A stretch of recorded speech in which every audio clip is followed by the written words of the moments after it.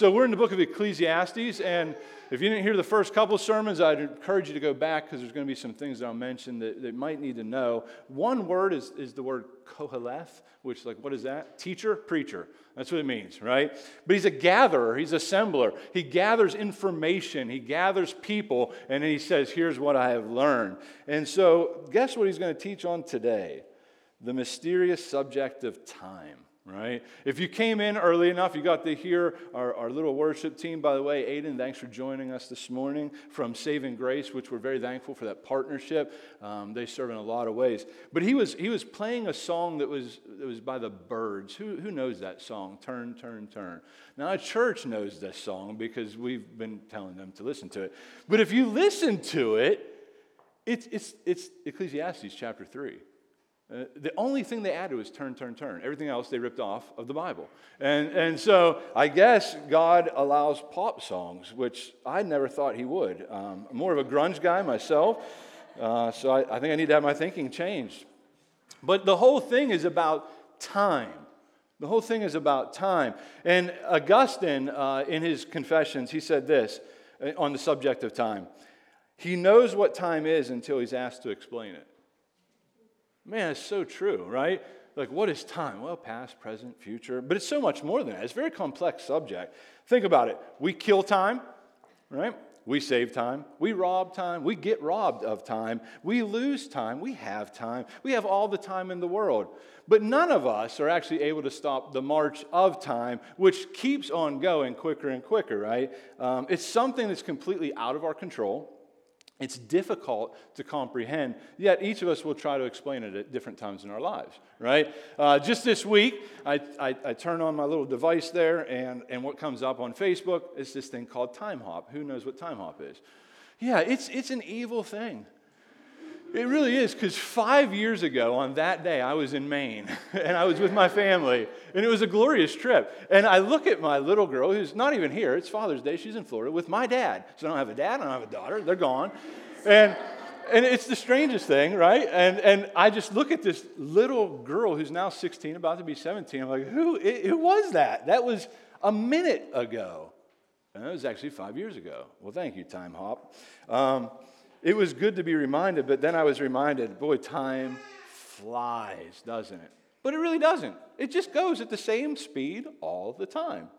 Strange. If you live long enough, I have, you'll find yourself saying things that older people used to say. I now am that older person. Boy, time flies. Yeah, well, that's one. That is one, but when you get old, the older you get, the quicker time goes, right? I'm saying that now, and I'm like, oh, I have lived long enough to say that. The opposite's true also, though. If you're in a season of suffering, time seems to drag at times. Now, it will go quick. I remember there was a season of my life where my sister was dying of cancer for 3 years, and it seemed that life just came to a halt, but it seemed to go like that, too. It was the strangest thing, and so time really is... It's complex. Well, thankfully, Ecclesiastes 3 gives us a little bit of a poem. And to think about time, right? So let's look at the first 8 verses of Ecclesiastes 3. I know Eli read it. We like to do that here. We're big on the Bible For the City Church, and so we just don't think you can get enough of it. So we like to read the whole chapter so you can hear the theme, because I'm going to break it up and do some different things with it. But I want you to hear the Word of God, because that's what's authoritative. That's what's important when we gather. It's God's Word. But let's look at the first 8 verses. It says, "For everything there is a season, and a time for every matter under heaven. A time to be born and a time to die." Pause. Everything that comes after this right here is what happens within the scope of those 2 events. Right? You're born, you die. Well, what about the in-between? And he gives us some scenarios and some things that happen. Well, there's a time to plant, a time to pluck up what is planted, a time to kill, and a time to heal. A time to break down, a time to build up, a time to weep, a time to laugh, a time to mourn, and a time to dance. A time to cast away stones, and a time to gather stones together. A time to embrace, and a time to refrain from embracing. And a time to speak, and a time seek, and a time to lose. A time to keep, a time to cast away, a time to tear, and a time to sow. A time to keep silent, a time to speak, and a time to love, and a time to hate, a time for war, and a time for peace. Listen, this poem expresses the beautiful complexities of life. It really does. It's full of good times. It's full of difficult times. It's full of a lot of times that are in between those. And for everything, every one of these seasons, there is a God who gives the season. And I think that's the thing that Solomon, the teacher, is trying to get us to see. I mean, you could have all those verses once the poem starts and have anybody sing it, and you don't need any view of God. Right? This is what happens. We know this. We see this. Well, so what's the point? Well, the first point is God providentially orchestrates every season in our lives. Do you believe this? Right? I'm not asking, do you believe the word structure? Yes, I believe in the sovereignty of God. I'm asking, do you believe it to the core of who you are when difficult seasons come? Right? A lot of times people will believe it intellectually, in their heart and applicate, not so much. Right? And you can see it by how they respond to different things. That God is the author of every season of life. These are the seasons that God gives, and that He does everything in just the right time. Do you believe that? You know, that God brings the mountaintop moments of your life where everything just seems to be going really well.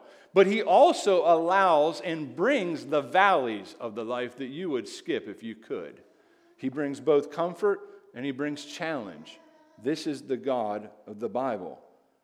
I mean, many people, myself included, if I'm not thinking, we prefer a one-dimensional deity. I mean, we really do. I just want the time to laugh, right? That sounds good. The time to feast. I'm all for feasting and laughing. If we could do both, that'd be a great night, right? Music, dancing, sure. I mean, not that good, but I can do the chubby man shuffle, right? Like, that's what we want. If you could just skip all the hard stuff, well, I think I'd be down with that. We think of God appointing the time to be born, but He's absent when death happens. Like, well, where were you? He was there. He appointed it. We'd much rather picture God just kind of happily planting seeds of ease wherever He goes, and they just grow up into our joy. But we don't like to think of Him uprooting the things we love.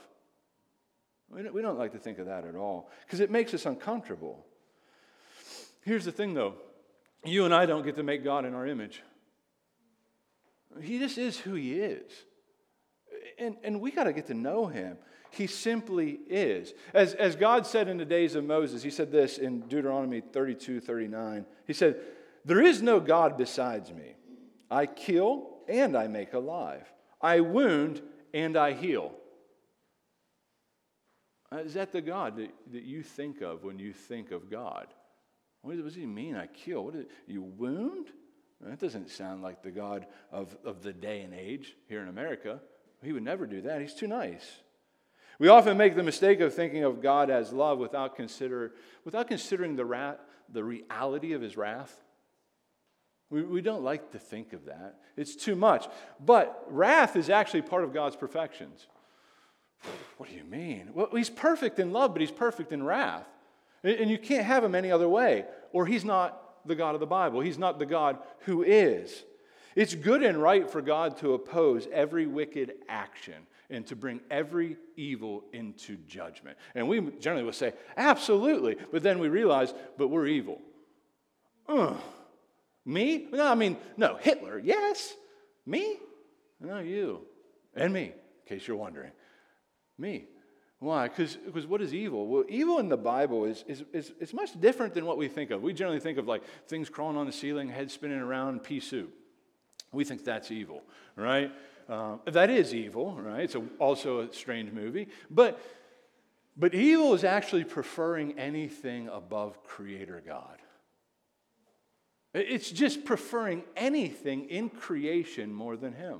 That's evil. Who's done that? Coveting.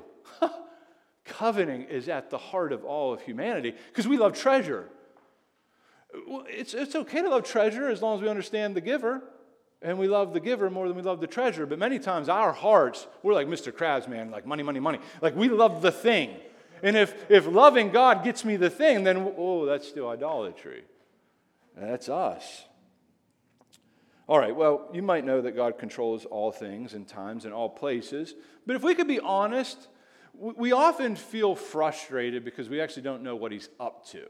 Like, if you could just text me, Lord, and like let me know how this thing ends, how it comes out, I'd appreciate that, right? Think about it.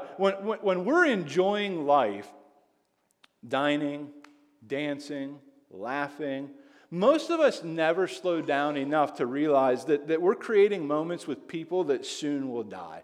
That you're going to be at their funeral before you know it, mourning the loss of them. You just don't think like, people just don't generally think like that. You might think like that. I do think like that, and it's weird. It's like I'm thinking of this moment, but it's actually a gift. It's because I've been to a lot more funerals than I've been to weddings. I come from an old family. My dad was the youngest of 7. I'd love to say a mistake. There's no such thing, but I was like, oh, baby. Not for my mom. My mom sabotaged it. Thank you, Mom. She's with the Lord now. I think he's pleased. My dad was eventually pleased. Not at first. The story's funny. I don't have time for it. The flip side of the coin, though, is also true. You know, when we're overcome with life's burdens and we're on the edge of despair, you and I rarely will ever think about that this season too will pass. We will laugh again. We will dance again. We will enjoy life again. Maybe in a few short months. Maybe in a few weeks. We just don't think like that. Well, if we could, by God's grace, learn from Ecclesiastes that there really is a time for everything in every season that we're currently living in, I think that our capacity to enjoy the life that God has given and capacity to enjoy God would certainly grow. One commentary writer said this. He said, many of our frustrations rise from our blindness to the change of season or to the pain of joy, or pain or joy of them, and we struggle to adjust our expectations. He's saying our frustration for seasons arise because we just don't know the next season's coming. Right? You've ever had that? You're enjoying the season you're in, something right now changes it, and before you know it, you're frustrated because you just didn't know it was coming. You couldn't prepare for it. I think that's true. We know this is true when it comes to just seasons of change of climate, right? We know this is true. Spring, summer, fall, winter, second winter in Pennsylvania. I love all of them except second winter. I hate second winter. It's gray, it's dark, it's been too long. Let's bring on some sunshine. But even those who do not like winter, like my wife, it's easier to accept it because you know it's coming. You just know it's coming. I mean, and if you don't know it's coming and you've lived this long, that's embarrassing. Like, I say every year it's coming. You know it's coming. We're prepared for it. Like, if you don't like it, I suggest move. I mean, right, like climate warming up, it's not going to affect it enough where you're not going to get snow here. At least not anytime soon. So you're going to have to go to Arizona. You might get snow there. I don't know. It depends where you live. But you're able to prepare yourself for the difficulty that's coming, right? You winterize the house. You do the things. You bring in all the stuff, and you get ready. You batten down the hatches, and you endure. It's just what you do if you don't like winter. But here's the problem. The seasons of our lives never work like that. They just don't work like that. We don't get to see God's calendar for the season that's coming. He sees it. Not only does he see it, he knows. Not only does he know, but he's the one that allowed the wind to blow it in. He brings it. We don't know when the next storm front of our lives will come or when it will give way to sunshine, but God knows. Many of you have lived most of your life in the valley where there's just no sunshine, and I'm sorry about that. Some of you have lived on the mountaintop where it's just beautiful. You just walk outside and the sun hits you and it's just every day's a good day. I know that's not true completely, but can I just tell you that every one of us are one phone call away from our lives changing drastically. And some of you know what I mean. Some of you don't know what I mean, but you believe me, and some of you think, not me. But I'm telling you, it's true. I think of a couple. I had the joy of going to Johnny and Friends Camp. If you don't know what it is, look it up online. It's excellent. And I get to go there, and I get to hear great stories of redemption every year. And there's this one couple, man, they're glorious. I try to get time with them, but I don't want to hog time with them because they're there to encourage everyone else. But I'm like, hey, I need some too. And this couple, they're so beautiful. I mean, physically, sure. But I mean just who they are. This man was, a full of life man. He was like a lumberjack that climbed up in trees and whack tops off and do all these things. And crazy man. Had an accident, won't go into the details, and he's now in a wheelchair. And he could have just talked about how sad life is. And he probably had those moments, by the way. My guess is he had those moments. But this man accomplishes more in a wheelchair now than I accomplished with two good legs. And I'm just like, you got to be kidding me. And his outlook on it is God has allowed this to happen to me. And I'm going to seek to glorify him with every ounce of who I am until the day he calls me home. And he would tell you he's running a greater race now without working physical legs than he ever did when they worked. His whole perspective changed. And his wife, she's the real hero. That's almost always true. It's almost always true. Because this woman, her life changed too. Big time. And they could have just had the pity party and really just, poor us. But they said, no, this is an opportunity to glorify God in a unique way. And so they come, and he's a mentor to people who are on the front end of that season. And they're just trying to figure out, how do we live? And he's like, well, there's hope. And the beauty is because it's Johnny and Friends, there's a gospel hope that's far beyond this moment, but he also wants to help you have a hope right now. That God's allowed this to happen. He is sovereign. He is at work. This is part of his work. And man, people don't want to hear that. No, not my God. He would never allow that. But he did. So what do you do when you're in a season that you don't enjoy? It's a really good question to think about. Right? Jesse and I, my wife and I, we used to think we just need to weather the storm and get through this season of suck, right? And then what's on the other side of that season? Sunshine. But here's what we learned. Thankfully, by God's word, by God's, his saints, his many saints, has taught us a lot of things, and he's allowed us to hear them. That even the seasons we don't like are from the hand of God. And here's the thing, you better enjoy that, because the season that's coming behind it might not be sunshine, but it might be worse. Right? Who's living for the next season of life? You don't have to raise your hand. I know you're in here.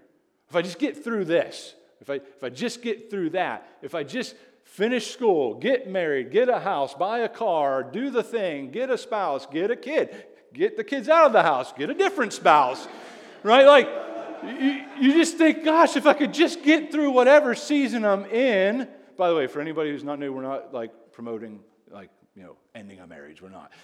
But you're thinking that at times, or you're way better. You just think, I just got to get through the season. But the problem is, the season might be worse. The question becomes, who's the God who's sovereign over this season? That's the question. And so he goes on. And much of what we're going to look at now is really in Ecclesiastes 3, 9 through 22. I'm not going to read it again. I will highlight some particular verses within that text. You should read it. You should study it. We've been encouraging our church to do that. But here's what I want you to know. Point 2. Every difficult season will eventually be made beautiful someday. That's hope. We need that. We need hope. You and I need hope. Whenever we find ourselves in a season of hardship, we should wait for God. We should wait. By the way, when I say wait for God, I don't mean sit on the couch and binge Netflix series. That's not what it means to wait on God. It means to anticipate him, to prayerfully seek him, to worship him, to enjoy him, to gather on a Sunday morning with your brothers and sisters when you don't want to. When it's easier just to hit the snooze button, to pull the covers over your head, to disengage.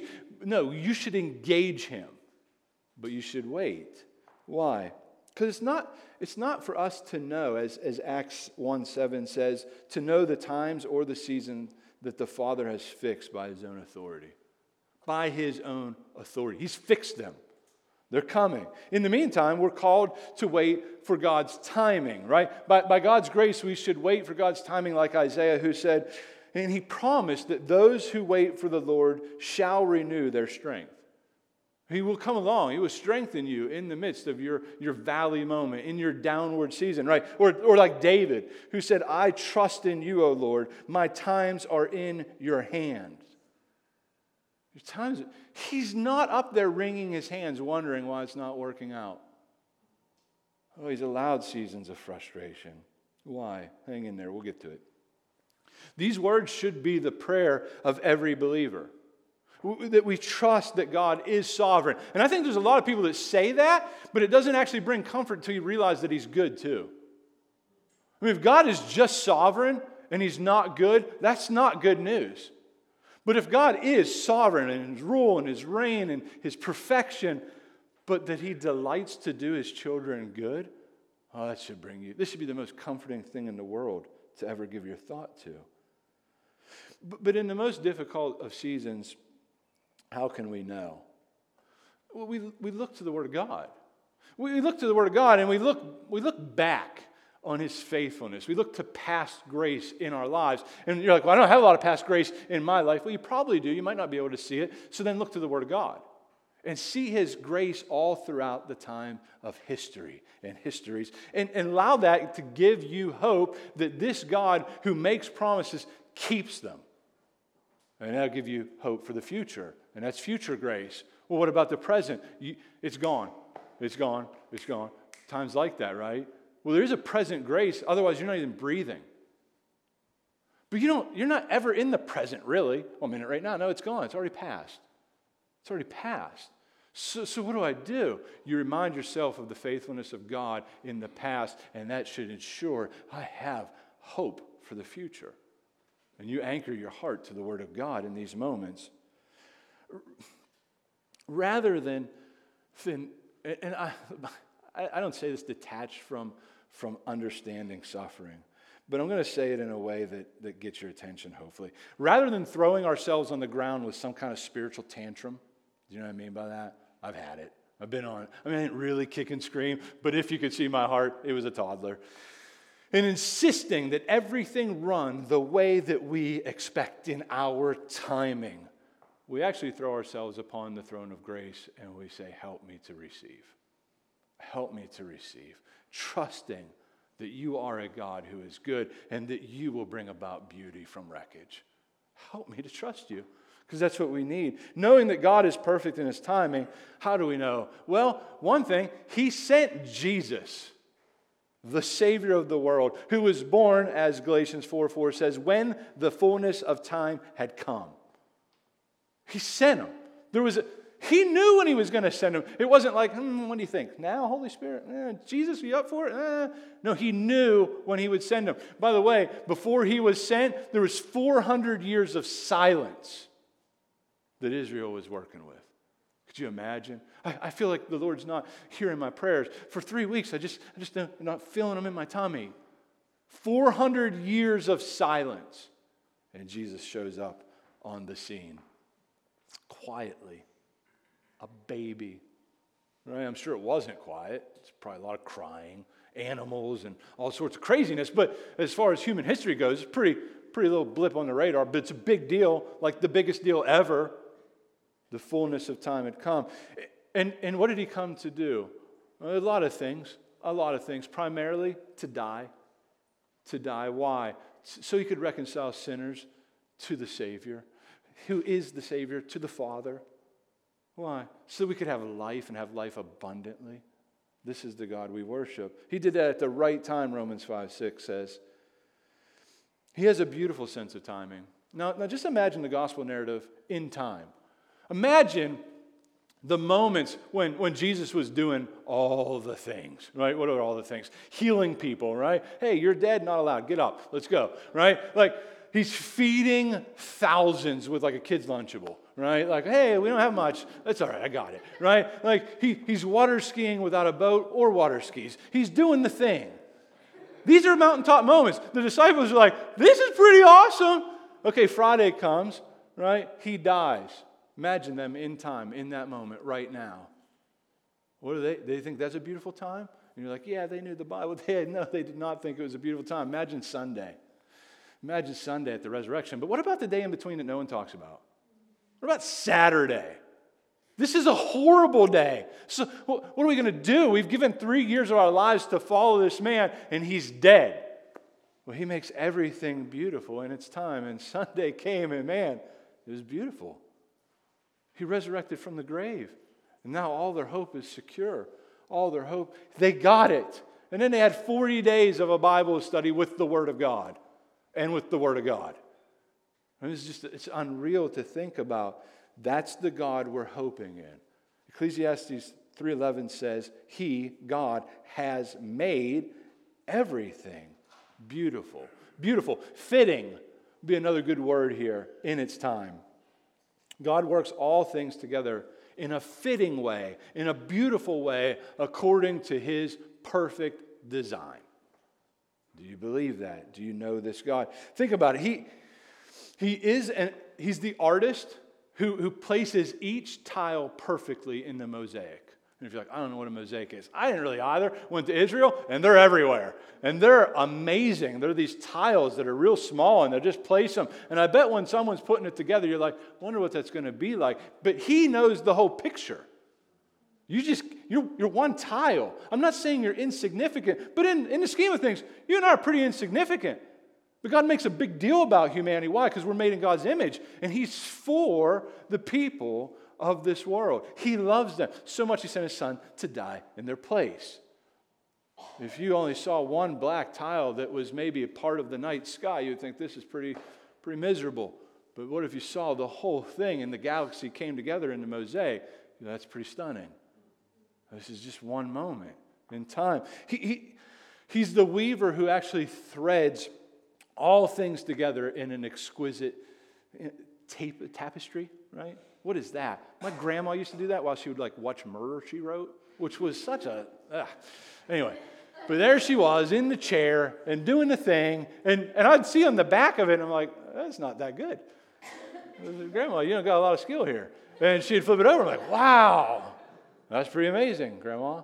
Life is like that. He's the painter who, with a few strokes of the brush, can change the whole landscape of your life. And you think, man, it was better the way it was. But you can't see the end picture. I mean, we get glimpses. You're not left with only the book of Ecclesiastes, thank God. I mean, seriously, we have to take this in scope of all the Bible. You have the New Testament. We have the book of Revelation. And some people are like, I know, and it causes me fits. It shouldn't. If you're in Christ, the book of Revelation tells you how it ends. You're like, yeah, but there's codes in it, and there's 666 and marks of this and that, and there's beasts that come out of the Pacific and bite heads. Okay, chill out, first off. Get a picture of the God who rules and reigns, and know that this is how it ends, and it's beautiful. You win if you're in Christ, because He wins every time. Okay, that's better. That's a better picture, right? This is the God we worship. The tricky thing is, though, we all want a Bob Ross kind of God, don't we? Who here knows who Bob Ross is? This guy's famous, man. So when I had the COVID back in the day, don't have it now, chill out. I found a lot of comfort watching Bob Ross. Don't know why. I would never watch him any other time. But I remember being a young boy watching Bob Ross. For those who don't know, he's kind of a hippie who does paintings and puts happy little trees everywhere, right?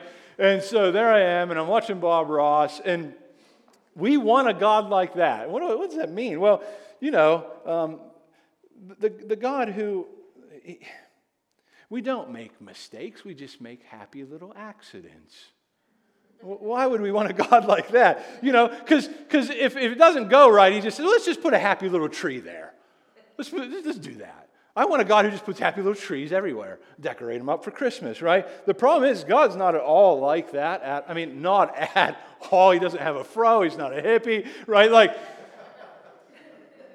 He purposely puts things. He's in control of the whole painting at all times. He knows exactly what's happening. And there are times, instead of placing a happy little tree in the canvas of things, He puts a little nasty little honey badger in it, and it attacks you. And you're just like, I don't understand this. Why would He allow a honey badger to bite my ankle? I don't know why, but He did. Why would He do that? Or maybe painfully paint a little porcupine for you to bump into. Oh, God wouldn't do that. We don't know why, but He does do that. And you're like, well, that sounds vindictive. Well, let's look, though. Let's keep reading a little bit. Listen to what the preacher says in verse 11. So we don't know why he does that, but look. Also, he has put eternity into man's heart, so he's given us a longing for the transcendent. This is another way to say it. We ask big questions, big existential questions we want answers for, right? The cardinal that's on the branch in your backyard's not asking these questions. You're like, oh, I love birds. They're very brilliant. They might be, but they're not asking these questions. Humans are. We want to know why. Well, why? Why does that happen? Well, because God put eternity into your heart, yet so that he cannot find out what God has done from beginning to the end. See, part of enjoying life under the sun, that's a phrase that the teacher loves, it's just saying, really apart from God, under the sun, in this moment, at this time, is coming to the understanding that this is not all that there is to life. There's an eternity more for us to enjoy and to experience if you're in Christ. There's a bigger picture that you and I cannot see right now. And if we could see it, we would embrace the moment that we're currently in because it's stunning, it's beautiful. But we can't see that because many times when suffering comes, we just look here. We look inward. We don't look upward. We look at our navel. We don't look at our Bible. And this is why you need the church. It's one of the many reasons you need the church. Because we go from crisis to community to healing. There's a time you and I can't lift our eyes up from our moment of despair. That's why you need friends that come alongside you and say, listen, we have a living hope. Why? Because Christ is alive. And you might say more than that, but for the sake of time, you weep with them when you're weeping. But there's got to come a time when you make a pot of coffee and say, let's look at the Word of God together. Let's get some perspective here. Let's be reminded of the goodness of our God. And you direct their gaze to the God who created them, to the God who knows them, to the God who loves them, to the God who sent his Son to die for them, so that you might have a hope that could never be shaken. This is the God we worship. Romans 8:28 says, and we know that for those who love God, all. I'm not a Greek scholar, but you know what that means in the original language? It means all. It's what it means. There you go. That's your Greek lesson for the day. All means all. Well, what's all? That includes everything, right? Works all. God works all things together for good for those who are called according to his purpose. All. Does that mean sin? Because sin's a part of all. Yeah. Oh, that makes me nervous. Well, think of the gospel. Shouldn't it make you nervous? It was a horrific evil to kill the perfect God-man. And yet, God brought beauty from that great evil. Namely, the resurrection. It's pretty important. It's pretty important. Well, if his hands are not tied in that moment of great evil, God's able to work all things together for the good of those who love him and are called according to his purpose for your ultimate good. And here's the thing. This is where a lot of prosperity guys start to twist that and say, so, and then they say a bunch of other things we're not going to get into. But I want you to know, gospel people, that all means that even in the suffering, he's working for a greater good. And that greater good is that you'd be more like his son, Jesus. He brings about your sanctification to be more like Christ through seasons of suffering. If you were to take a piece of wrought iron and just wave it in the air, it's not going to get real sharp and you're going to look really dumb. Iron sharpens iron when it clangs together. You and I need the porcupine in our path so that we'll turn our gaze to the God and say, why? Help me. Help me. I'm hurting. I'm bleeding. And he's not far removed from that moment. He's with you. And he's allowed it. And he has a beautiful thing he's going to do in it. God will work all things together for the good of those who are called according in a beautiful, wise way that makes perfect sense because he sees the whole picture. He sees it all. It won't always make sense to us in this moment. You're going to have questions to the day you die that just won't get answered. Some will. Some will. You're going to have pieces of brokenness that are on this side of eternity that just are not going to be healed on this side of eternity. Mark it. But there will be a day he'll make all things new. He'll make all things beautiful. you'll be able to see the full picture. And in that moment, you will worship him in splendor. And my encouragement, church, is that we worship him in the moment of the brokenness too. Why? Because he's worthy. Notice verse 14. I perceive, so little lights coming in to the teacher's eyes, that whatever God does endures forever. Nothing can be added to it, nor nothing taken away from it. God has done it.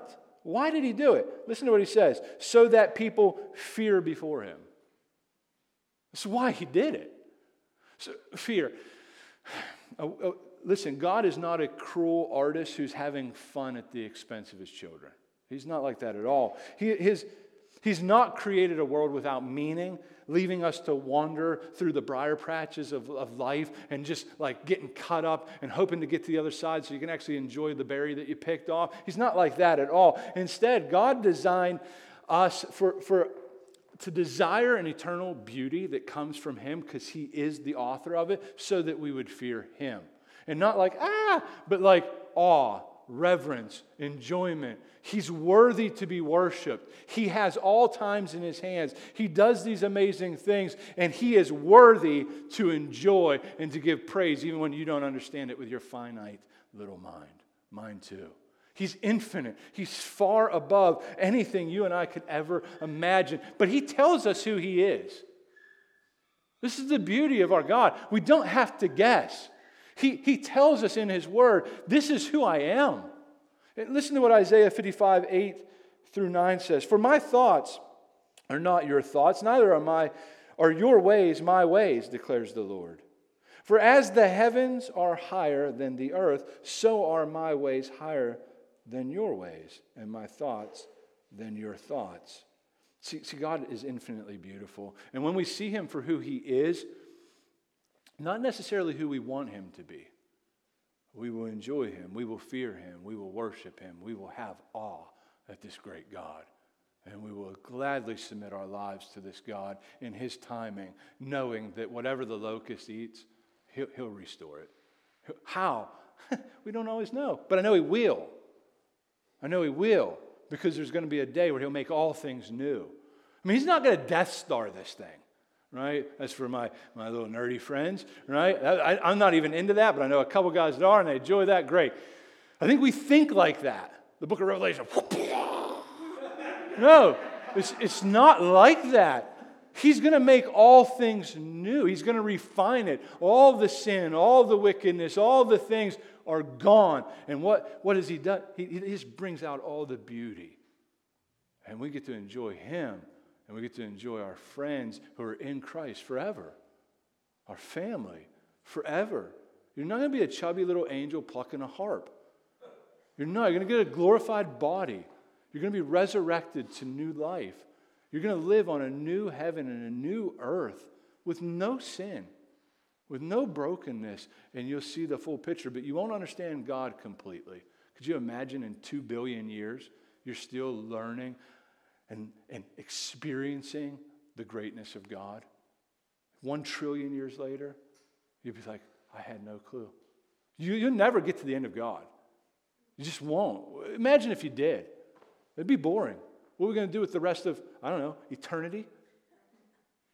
We already know it all. You're not going to be God.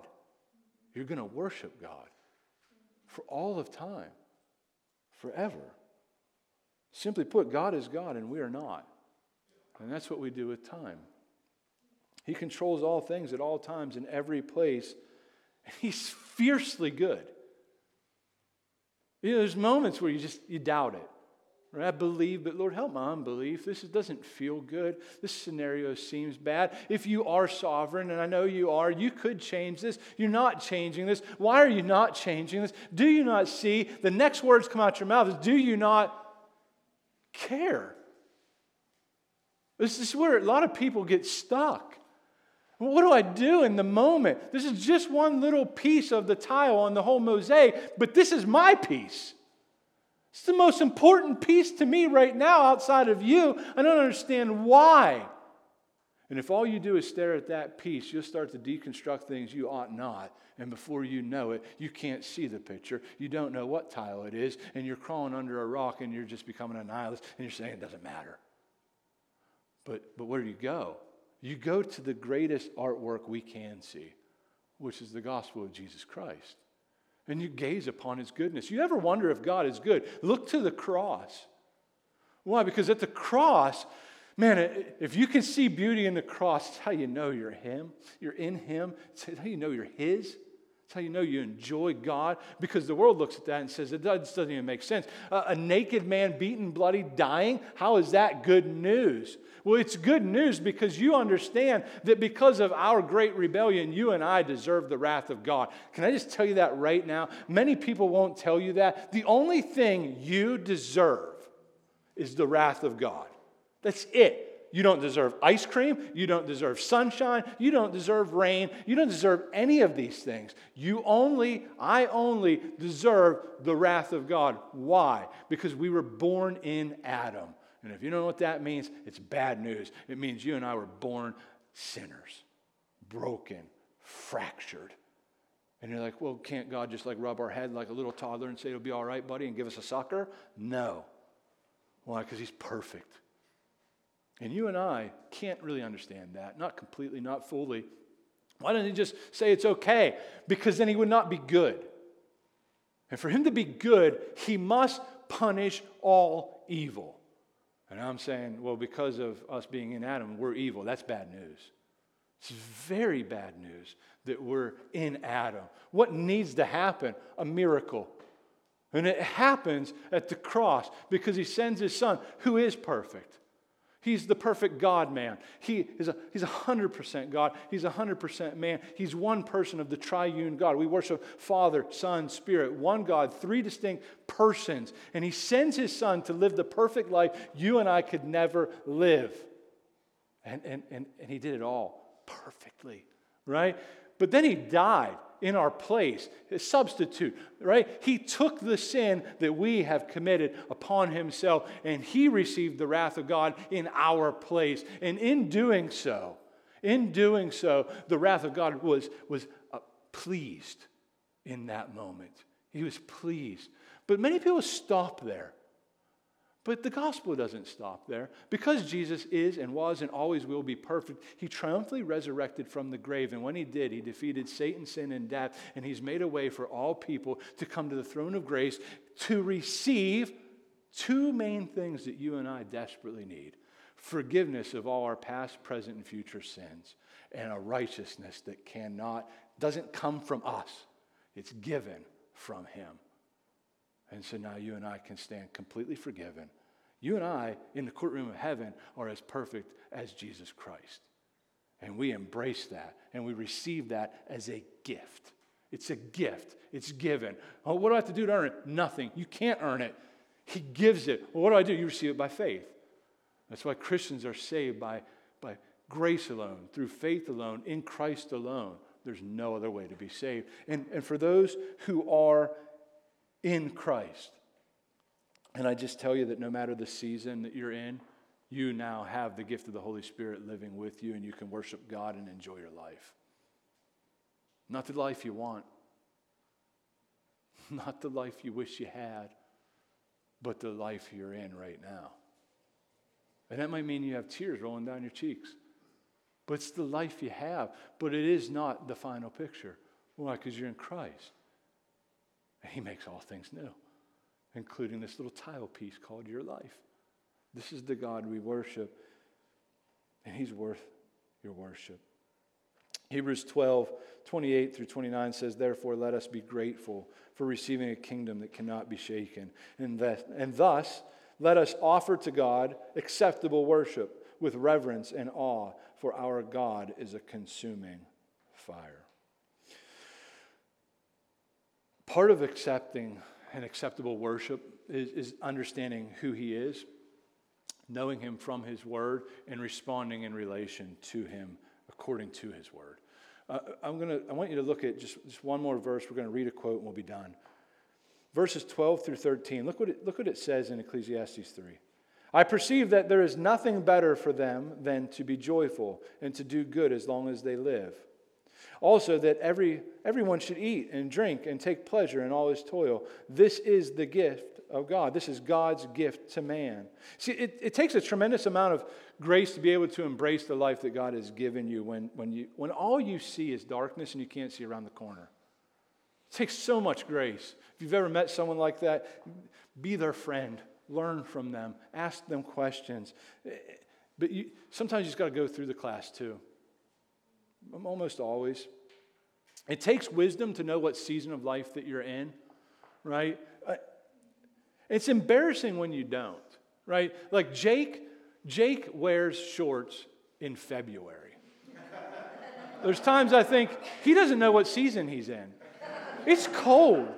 My face hurts. Like this air is cold and he's just out there and he's a Viking and he's got like shorts on. Okay, some people might think, well, that's a little embarrassing. No, it's just Jake. It's just Jake. But if you're in a season of suffering and you're just happy, slappy, and pretending it's not happening, it's not going to help you. So you weep with those who weep. You rejoice with those who rejoice. But your hope isn't in that moment. Hope comes as you look forward and you see your God. Hope comes when you look at the gospel, the good news of what Christ has done. So know the season you're in. Try to live appropriately to it.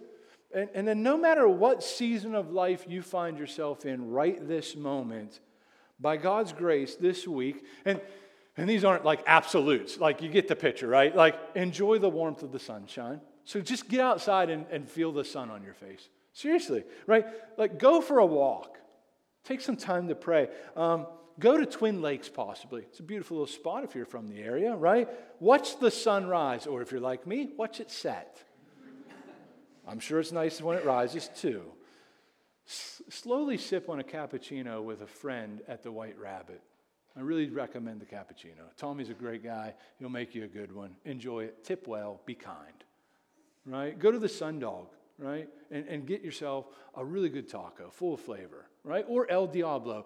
Did the pastor say to go to the Devil's Restaurant? Yes, they have great, I'm talking amazing, like pizzas, brick oven pizzas. And all things that are good are from God, right? So it's not his restaurant anyway, right? Go and enjoy it. Enjoy time with your family. Enjoy time with loved ones. Take some time and visit someone who's probably going to see Jesus sooner than later, and let them know all the things you appreciate about them in life.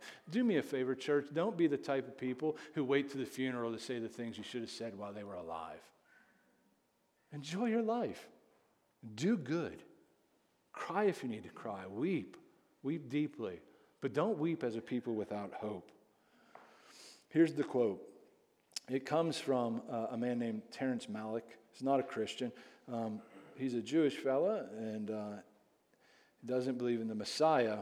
But he does these books and movies, and one of them is called The Tree of Life. And listen to this quote. He says, "The nuns taught us there are two ways through life, the way of nature and the way of grace." This is from the movie. You have to choose which one you'll follow. Grace doesn't try to please itself, accepts insults and injuries. Nature only wants to please itself, get others to please it too, likes to lord it over them, to have its own way. It finds reasons to be unhappy when all the world is shining around it, and love is smiling through all things. Enjoy your life. Which will you choose? If you're in the gospel, you're a people of grace. Choose the way of grace. What does that mean? It means that you're not going to be a user and a taker. It means you're going to be a receiver and a giver. You're going to receive God's grace, and you're going to give it to the people around you. That's the way of grace. The way of nature might seem fun for a minute, but it's not. It's not at all. The way of grace is the way to go, and that's the way of Christ. And we seek to be more like Christ here. So let's seek to do that by his amazing grace. In a moment, we're going to pray. You're like, hey, there's a big section about judgment that you missed. Do you guys not talk about that? Well, we did talk about that, but we didn't talk about it in chapter 3 because it's going to roll over into chapter 4. So come back next week. It will be a big theme. Part of the reason you and I can have a joyful life even in the midst of sorrow is because we know that there will be one day that the Lord will open all the books and all the things will be made right, perfectly, justly. We will see it. We will see it. Nothing will be hidden. It will all be revealed, and we'll understand all the whys that we might have now. And that might not bring you comfort, but if you're in Christ, it ought to bring you a lot of comfort because he opens the books of life and he opens the books of death. And listen, if you're in the book of life, no one can take you out of it. And if you're in Christ, you're in it, and you get to enjoy him forever. And all the things you think right now, I wish that there would be some justice here. There will be. Hang in there. Hang in there and keep praying, keep seeking those who are far from him because he loves to save sinners. Let's pray. Father, thank you for your grace, for your love, and for helping us to see who you are. You did not leave us alone in the dark to grope and try to figure it out. You revealed yourself perfectly through the person and work of Christ. He is the exact imprint of who you are. When we wonder, what is God like? We look to Christ. You have made God visible. You are God in the flesh. And so, Father, I pray that you would help us to have a right perspective, that you would help us to worship you properly, that we would see you more clearly, that we'd see ourselves properly in the light of your holiness, that we'd understand we're way more sinful than we actually ever realized, but that we don't need to despair because in Christ we're holy too. God, help us to see that. Help us to know you. Help us to love you. Help us to worship you properly, and help us to love one another, we ask in Christ's name. Amen.